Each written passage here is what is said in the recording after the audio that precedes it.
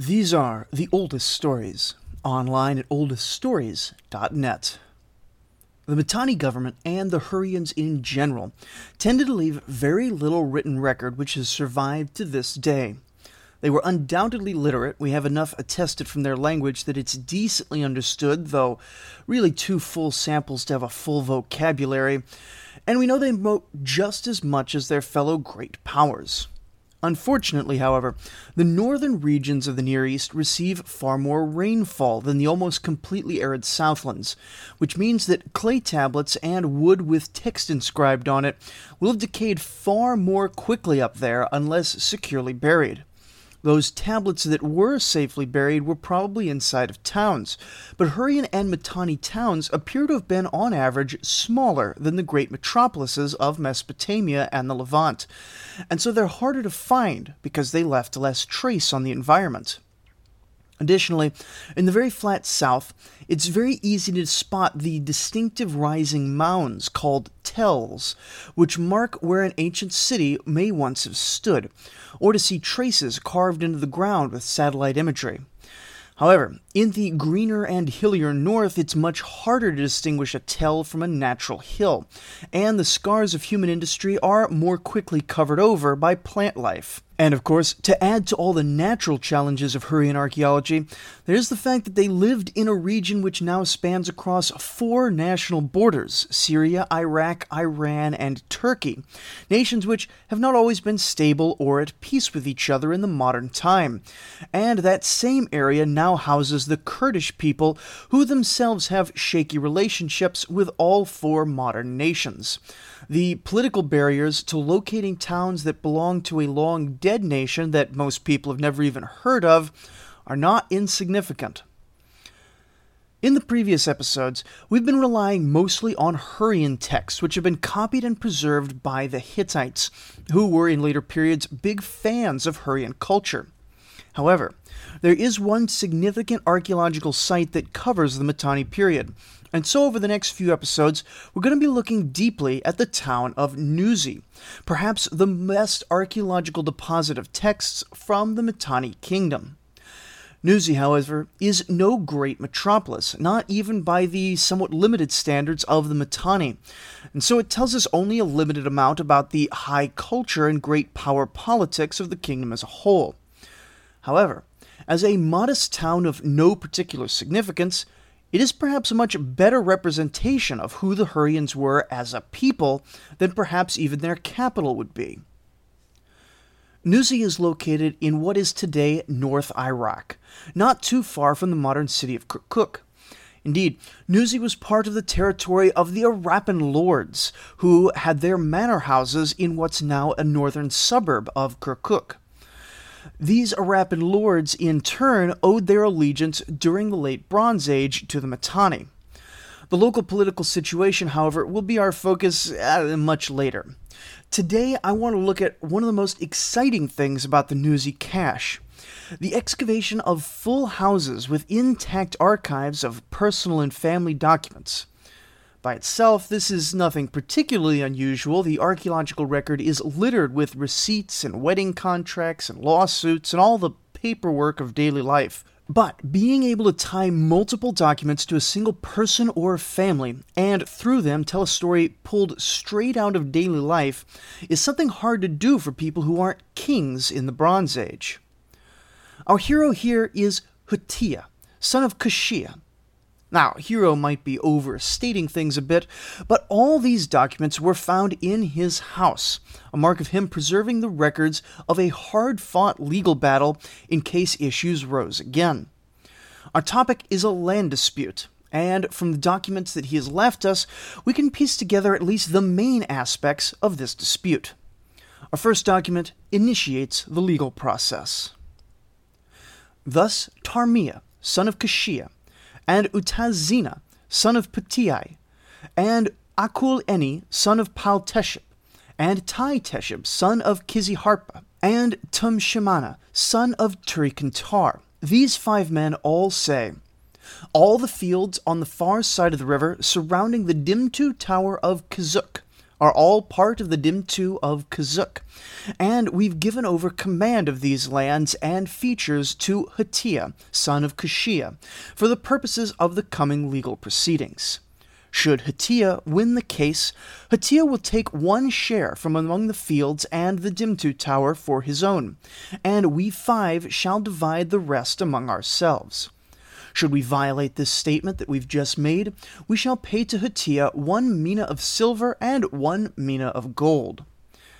This tablet was written after being read aloud at the gate facing the town of Tarisha, witnessed by a number of additional people. So let's just unpack that, since much like modern legal writing, it's quite particular in what it means. The short version is that there are 5 men who together own a plot of land, called the Dimtu of Kazuk. They're appointing Hatiya as the legal representative of this land for the purposes of the coming lawsuit, essentially making Hatiya the lawyer representing these 5 men. In exchange, they promise to pay Hatiya once the case is won, either with a share of land or with a fairly substantial sum of money. The general outline here is simple enough, but there are some details to clear up before we move on. The case revolves around a plot of land known as a Dimtu, which is a word that does not appear to have any clear translation into English. The very notion of a Dimtu comes from an environment which is radically different from any we're familiar with, and really emphasized how, even though we've spent so much time talking about kings and empires and such, the vast majority of the land was unused, unsettled, and frankly dangerous. Raids from other tribes and villages were a fact of life even in the most peaceful times, and even just wild animals were an active threat to farms and families. And so the Hurrian solution to this was to construct fortified watchtowers called Dimtu Towers, and whatever land that tower could see and easily defend was the Dimtu land of that tower. This tower would be the focal point of a tiny farming community, for at the base of the tower we find the ruins of a few small houses. Maybe a wine press if that particular spot made wine, perhaps a mill for grinding grain, maybe a spinner and a loom for making cloth, and maybe even in some places around Nuzi, some glass manufacturing facilities, for the town of Nuzi, just coincidentally, happened to be one of the earliest centers of true glassmaking in the Near East. Basically, this Dimtu appears to have had space for a few families, plus all the farming and industrial tools needed for working the land and making product out of whatever is grown. We could perhaps think of it as the farmhouse, centrally located in the middle of the fields. If there's a threat, whoever's standing in the tower will see it and call out. If the threat is great, then the farmers can retreat into the lightly fortified manor house, and hopefully be a hard enough target that the enemy will leave them alone. Well, this particular Dimtu tower, as well as all the buildings and light fortifications, was originally built by a man named Kazuk. It isn't clear if he was simply a pioneer breaking new ground, or if he had some kind of royal writ to the land. Indeed, it isn't even clear how long ago this Kazuk actually lived compared to the present lawsuit. But whatever the case, the land which Kazuk once owned has passed down through generations of marriages, inheritance, and sales to 5 men. These 5 men are now facing a legal issue, and so they've selected a 6th man, who appears to be the brother of the first man named. Sadly, there's not much we know about Hatiya. Almost certainly he was not a dedicated lawyer. It's highly unlikely that such a small town could have supported a class of legal professionals. He may have had scribal training, though we can't say for sure since these particular documents all have the names of other scribes at the bottom. We do know of a scribe in the Nuzi corpus named Hatiya, but there's a few people named Hatiya, and so it's impossible to say if they're all the same one. Perhaps, however, these other scribes were hired as neutral writers, since Hatiya couldn't well be writing legal documents in which he had a stake. Most likely, Hatiya is old, since he drops out partly through the legal proceedings, either sick or dead, and his son will take over for the second half. We can guess that he was somewhat important in the community, important enough to have a bit of free time for legal matters, someone well known enough to perhaps have a working relationship with the judges, and someone educated enough, either from scribal school or through years of business experience, to navigate the legal system. So we have a legal dispute over the land called the Dimtu of Kazuk, and it'll be Hatia who will be the lawyer for one side of the matter. The next document appears to be the court record of the first court appearance.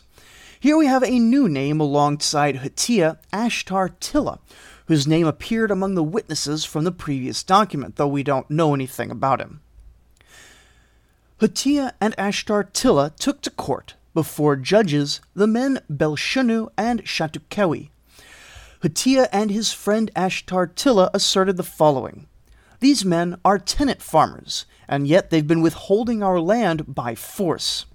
The defendants, Belshanu and Shatukewi, replied by saying, "But we paid for that land and were adopted into it through legal family ties.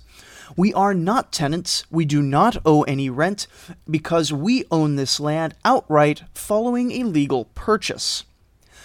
And so the judge orders that the matter reconvene at a later date, the festival day of the month of Mituruni, which is approximately February on the modern calendar, ordering that the defendants prove that they have not seized the land and had in fact purchased it outright. When they reconvened, Shatukewi brings some sort of evidence in the form of a marriage contract. Some man named Ukuya, as part of a bride price, gave to Shatukewi the land of the Dimtu of Kazuk. With this, the court adjourned. Whatever was decided was not recorded, but it appears that the matter was unresolved, and that further steps were ordered before the court would look at the issue a second time. This part is fairly simple, at least as far as it goes. The defendants are currently occupying the Dimtu of Kazuk, farming on it. Hatia and the men he's representing believe they own the land and are owed rent. The defendants believe they purchased it from some mysterious fellow named Ukuya, and they are living on it legitimately. The question now is, how does one establish that the plot of land in question is owned by Ukuya, or by the descendants of Kazuk? Well, it seems that this is the question that the judges themselves asked, and so the next document is an official record of a court communication to a royal minister. This letter reads, "To the Shikalus, the royal ministers of Mitanni, say, we, the judges Zelia, Shakriya, and Tirwi, report, Hatia, son of Kashia, took to court before us Shatukewi, Belshanu, and Zilip Ukur. Hatia declared that the Dimtu Tower of Kazuk, together with the fields in that Dimtu, belonged to a man named Kazuk, who was the ancestor of Hatia and those he represented. This land has been rented to the defendants, and yet now they are withholding the land payments and cultivating it on their own. And so we, the judges, summoned the defendants, and they replied, This town belongs to the palace, and we are the holders of the land. As for the name of the place being Kazuk, this is just wrong. The name of the place is properly Tab Ukur, but in the past the man Turi Kintar stole it from the town. Then Zilip Ukur, one of the defendants, stated that the land in question was given to him, and he cultivated it as his own. Then Shatukewi and Belshanu provided with documents that they were adopted by Ukuya, who was the original holder of the land. The judges then tell the royal ministers, since the town is in the possession of the household of the king, we are bringing the case to you. Please tell these things to the king. The letter is then sealed by the three judges. Now things here are looking bad for Hatia and the descendants of Kazuk here. They claim an ancestral right, but the defendants appear to have solid evidence on their side as well. It seems that the king of Mitanni may have granted this land to this Ukuya fellow at some point in the past. Presumably, this was part of or following the Mitanni conquest of the area, and isn't that the whole point of a conquest, to redistribute land and wealth? And then, the judges have clearly seen tablets transferring title to the current landowners. However, as we'll see as this case develops, the defenses shot themselves in the foot here, giving Hutiya the key he needs to turn things around. Now, this whole case could have ended right here. A royal judgment from the king could have decided definitively in favor or against Hutiya. However, for whatever reason, the king deferred judgment here, appearing to say that more evidence was required to decide. Now, we don't have anything from the royal side of this question because we've never uncovered the capital, and indeed, this case is probably so small that we won't even see records of it if we do find the capital someday. But we're forced to speculate here. I could think there are two possibilities. First, and actually less likely, is that the king in some sense didn't care. Maybe he was busy, maybe the matter of a land dispute in a small town was beneath him. In this view, it may have been royal prerogative for the Mitanni kings to decide the issue, but he decided that either he didn't care or he didn't have enough local knowledge to decide wisely, and just sent the matter back to the local judges. Alternately, and what I think is probably more likely, the king or whichever royal minister he delegated this to actually did make an effort to investigate the case. In this complete guess, the king's agents looked through the Mitanni archives to see if they could in fact find any royal decrees surrounding that particular plot of land. The Mitanni state and their neighboring great powers may not have kept the sort of all-encompassing bureaucratic records offices that modern governments do, but they did keep records of things, and they had a functioning scribal class. If they did hunt for an edict that gave this land away, it seems they couldn't find it. Whatever the case went back to the local judges with a request for more evidence. In the meantime, however, Hutiya vanishes from our scene, to be replaced by his son, Keltesheb. Did he die? Did he get sick? Did he simply get busy and delegate the task to his son? We hope it's simply the last, though this probably seems least likely, especially if we assume that Hutiya was selected to represent the landowners because of his distinguishment and established character in the town, both of which suggest a fair bit of age. It isn't clear if Keltesheb instigated the next legal action or if it came down as orders from the royal court as a result of the judge's letters to the ministers, or if Hutiya had gotten it started before passing the torch on to his son. Whatever the case, our next document is probably the most interesting out of the whole group.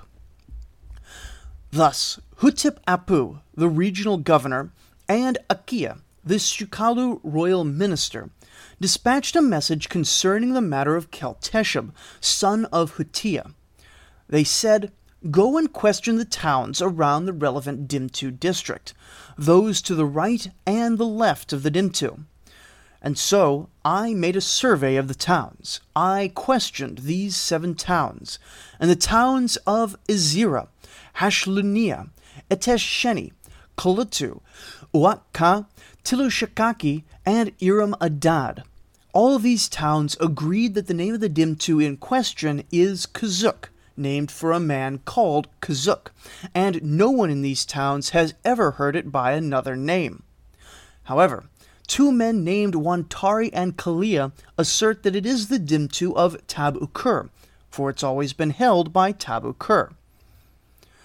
This letter, likely meant as evidence in a trial, ends with the seal of the regional governor, confirming its validity.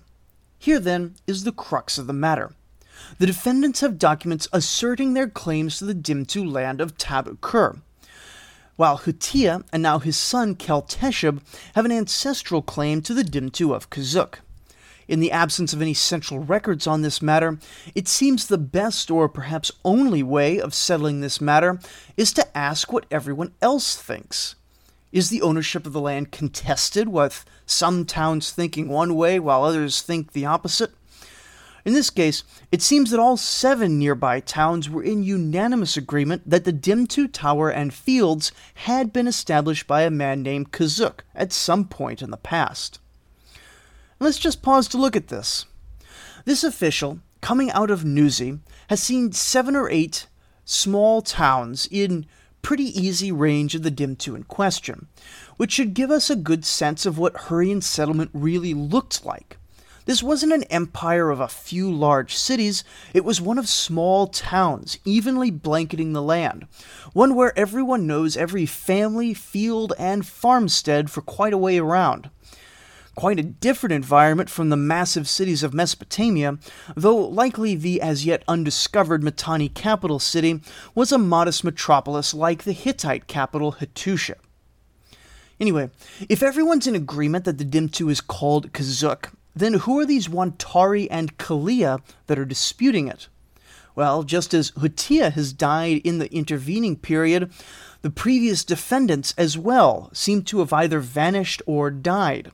In fact, it may be that these later tablets continue the case only after decades of letting it lay dormant, though my own opinion is that while this legal dispute may have lasted years, it's a little hard to imagine it lasting decades, just because of the small size of the relative communities, and the fact that many of the same judges and witnesses signed this document as is signed in other places. Therefore, it seems likely that either the previous defendants have sold off their questionable claims to some new fools, or they've picked up these two as lawyers to represent them.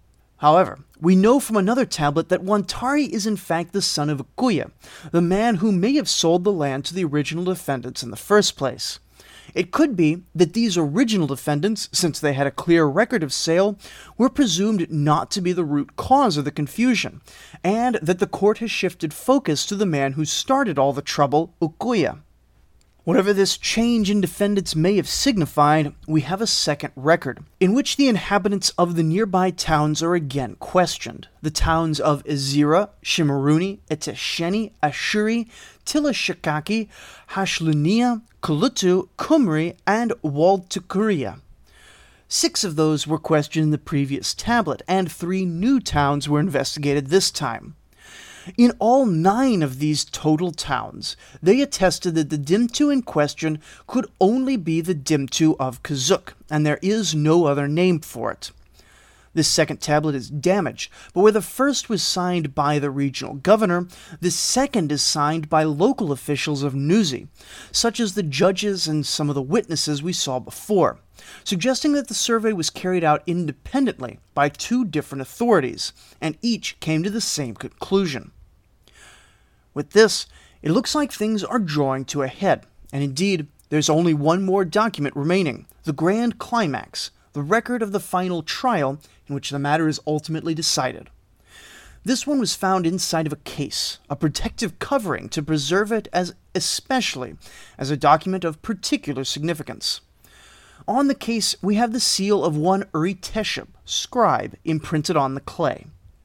The document itself reads, Kel Teshub, son of Huttia, took to court before judges Wantari, son of Ukuya.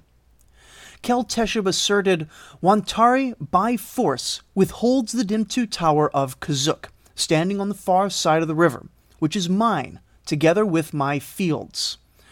Of course, when Kel Teshub says these things, it should be understood that both he and Wantari are representatives for a larger group of people. Kel Teshub does not own the fields himself, and Wantari is not sitting there alone, keeping others out of the Dimtu tower. But anyway, Kel Teshub continues, I have been continually raising claim against him in the court of law. Again, alighting over the fact that his father was the one who originally laid the claim, but here, again, he's representing everyone who is or has ever been on that side of the lawsuit, and have appealed to the king. The royal court replied to Hutip Apu, the regional governor, saying, question the towns on the right part and the left part of the Dimtu region and report back. Hutip Apu, the regional governor, did this and recorded their testimony on a clay tablet. The seals of the men from each of these towns attest that this was in fact them who stated these things. The judges then questioned Wantari, who stated in his defense, my father held the Dimtu tower of Kazuk in his lifetime, together with its fields, and I hold them now following him. I pay the Ilku taxes and work obligations for these fields and the tower. Then they moved from opening statements to presentation of evidence, where Keltesheb begins by reading the document we just looked at, in which the men of 9 cities attest to the name of the Dimtu lands belonging to the line of Kazuk. Keltesheb concludes that all these people recognize the claim of the line of Kazuk, and knew nothing about any claim by Wantari. The judges then turned to Wantari and said, "Now, 9 towns have testified for Keltesheb in his favor. We invite you now to bring your own expert witnesses and present your own evidence." Wantari's reply, however, was simple. "I have no experts." Inasmuch as Keltesheb read aloud before the judges the tablet of Hatip Apu, the regional governor, that 9 towns testified for Keltesheb in his favor, and that the cylinder seals from the 9 men and from Hutip Apu, the regional governor, were rolled on the tablet, certifying it as authentic, and further, as Wantari has no experts or evidence, the judges reach a verdict in accordance with what is written below on this tablet. Namely, Keltesheb won the case. Keltesheb took the Dimtu Tower of Kazuk, together with those fields on the west of the town of Etesheni, north of the town of Azira, and east of the Dimtu of Ulaya. This tablet was then signed by the scribe Uri Tesheb and sealed by a number of judges and witnesses. And so Keltesheb won, collected all the documents that I've read to you here, and put them in a cache to ensure that if anyone ever challenged his claim on the Dimtu of Kazuk, he would have a legal basis to prove his claim. What happens next is unrecorded, but one assumes that either the illegal squatters left after this, or were removed by the military force of the Mitannic kingdom. Perhaps the most important part to keep in mind is that Keltesheb and the men he represented almost certainly had no intention of actually occupying the land that they'd just fought for years to recover. These were wealthy men, wealthy enough to access the legal system for years on end, and almost certainly they wanted this land to rent out to tenants. It seems likely that at some point in the past the land had gone vacant, probably for lack of tenants, and only with Ukuya's sale of the land did it become evident that there were in fact people who would be willing to rent this land. So we shouldn't be seeing here some farmers reclaiming their ancestral home, but maybe more like some landlords kicking out some folks who weren't paying rent. In all of this, there are plenty of unresolved questions that the documents are uninterested in answering, but which we're naturally curious of. What happened to Hutia? What was the nature of the Dimtu itself? What was grown there? How many people lived on this land? And what did it look like to live there from day to day? And of course, why exactly did Ukuya, the man who started this whole mess, think he owned the land? Well, we can't answer most of those, but as to the last one, our story, remember, comes from Keltesheb's point of view. And while we should believe that the documents we do have represents what actually happened, it's possible that there are parts of it which were not preserved in this cache, details that would perhaps be unflattering to Hutia and Keltesheb's point of view. And so, I'm going to propose 2 possible stories of what Ukuya may have had in mind. This first story, perhaps the one most naturally suggested by the documents we have, is not flattering to Ukuya. In this tale, Ukuya arrived into the town and called Bel Shunu and those he worked with perhaps by letter. Perhaps Ukuya saw that the Dimtu fields were empty in a particular year for some reason and decided to make a bit of money by selling a plot of land to which he did not have title. Ukuya quickly wrote up a deed of sale, giving the land a false name, helping the new owners move in, and then left town with his profit. Soon enough, Hutia and the men who actually owned the land saw that people had begun squatting, and when they complained, these new owners showed the seemingly valid deed of sale, thinking themselves in the right. There are indications that the situation here persisted for quite some time, perhaps with force threatened on one or both sides, before the court got involved.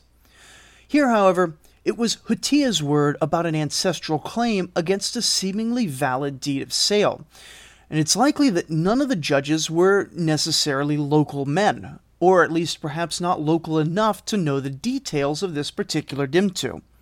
On the face of it, a vague claim against one backed up by a valid seeming bill of sale seems a bit unbalanced.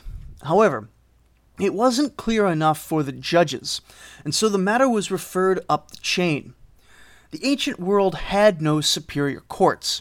Issues were remanded up to the ultimate authority, the king. But here it seems the deception was uncovered, or at least suspected, when no central records were found. With this uncovered, and the survey of the neighboring towns finding unanimously for Hutia, the court then looked more closely at the bill of sale, hunting down and addressing the man who originally sold the land, or at least the man's son. It is possible that, in fact, this took quite some time, which is why the original litigants have all vanished. And here, in the end, it was found that Ukuya had never, in fact, held any true claims to the land sold. However, there is another reading, one perhaps more sympathetic to Ukuya. Perhaps Ukuya, in fact, had a claim, one inherited from the seemingly mysterious Tabukur. In this interpretation, perhaps with the Mitanni conquest, the king at the time really did transfer ownership of the Dimtu of Tabukur as a reward for some service, or even just to get men loyal to the new regime scattered around the kingdom. Perhaps the new name of the Dimtu was announced only briefly long ago, and the new owner never got around to claiming it until his descendant Ukuya tried to sell it. Now, this story has holes, most glaringly why the king didn't back up Ukuya's claim, and perhaps there existed another Dimtu of Tabukur that somehow got confused for the Dimtu of Kazuk. There are many such stories we can tell to fill in the gaps, and while we probably can't ever know the truth for certain, what's clear in all of these is that whatever happened, we have here a deeply human story, featuring characters who are behaving in ways we would often expect today, and in a legal system in which the broad outlines have very similar features to the legal system today throughout the world. Which, for me, is really the heart of the story. We see many fun little cultural aspects of what it was like to be a Hurrian living in a Mitanni town here, but what we really get from this is that legal drama, investigations, problem-solving, and peaceful conflict resolution, which we might see in a modern cop show or a modern courtroom, are really things that all humans have the capability of coming up with. The Hurrian legal system seems so similar in many regards to our legal system because these are humans encountering human problems and dealing with them in the same way that we would. Next week, we're going to see another universal human feature on display as we dive even deeper into the archives to reveal a tale of sex, scandal, and corruption at the highest level of city government. It turns out that not only were the Hurrians capable of solving problems in recognizably human ways, they were also capable of being venal, selfish, and irresponsible in a recognizably human way. So join us next week as we uncover a web of corruption throughout the City Hall of Nuzi, a web whose tendrils will reach all the way to the very top. Thank you for listening.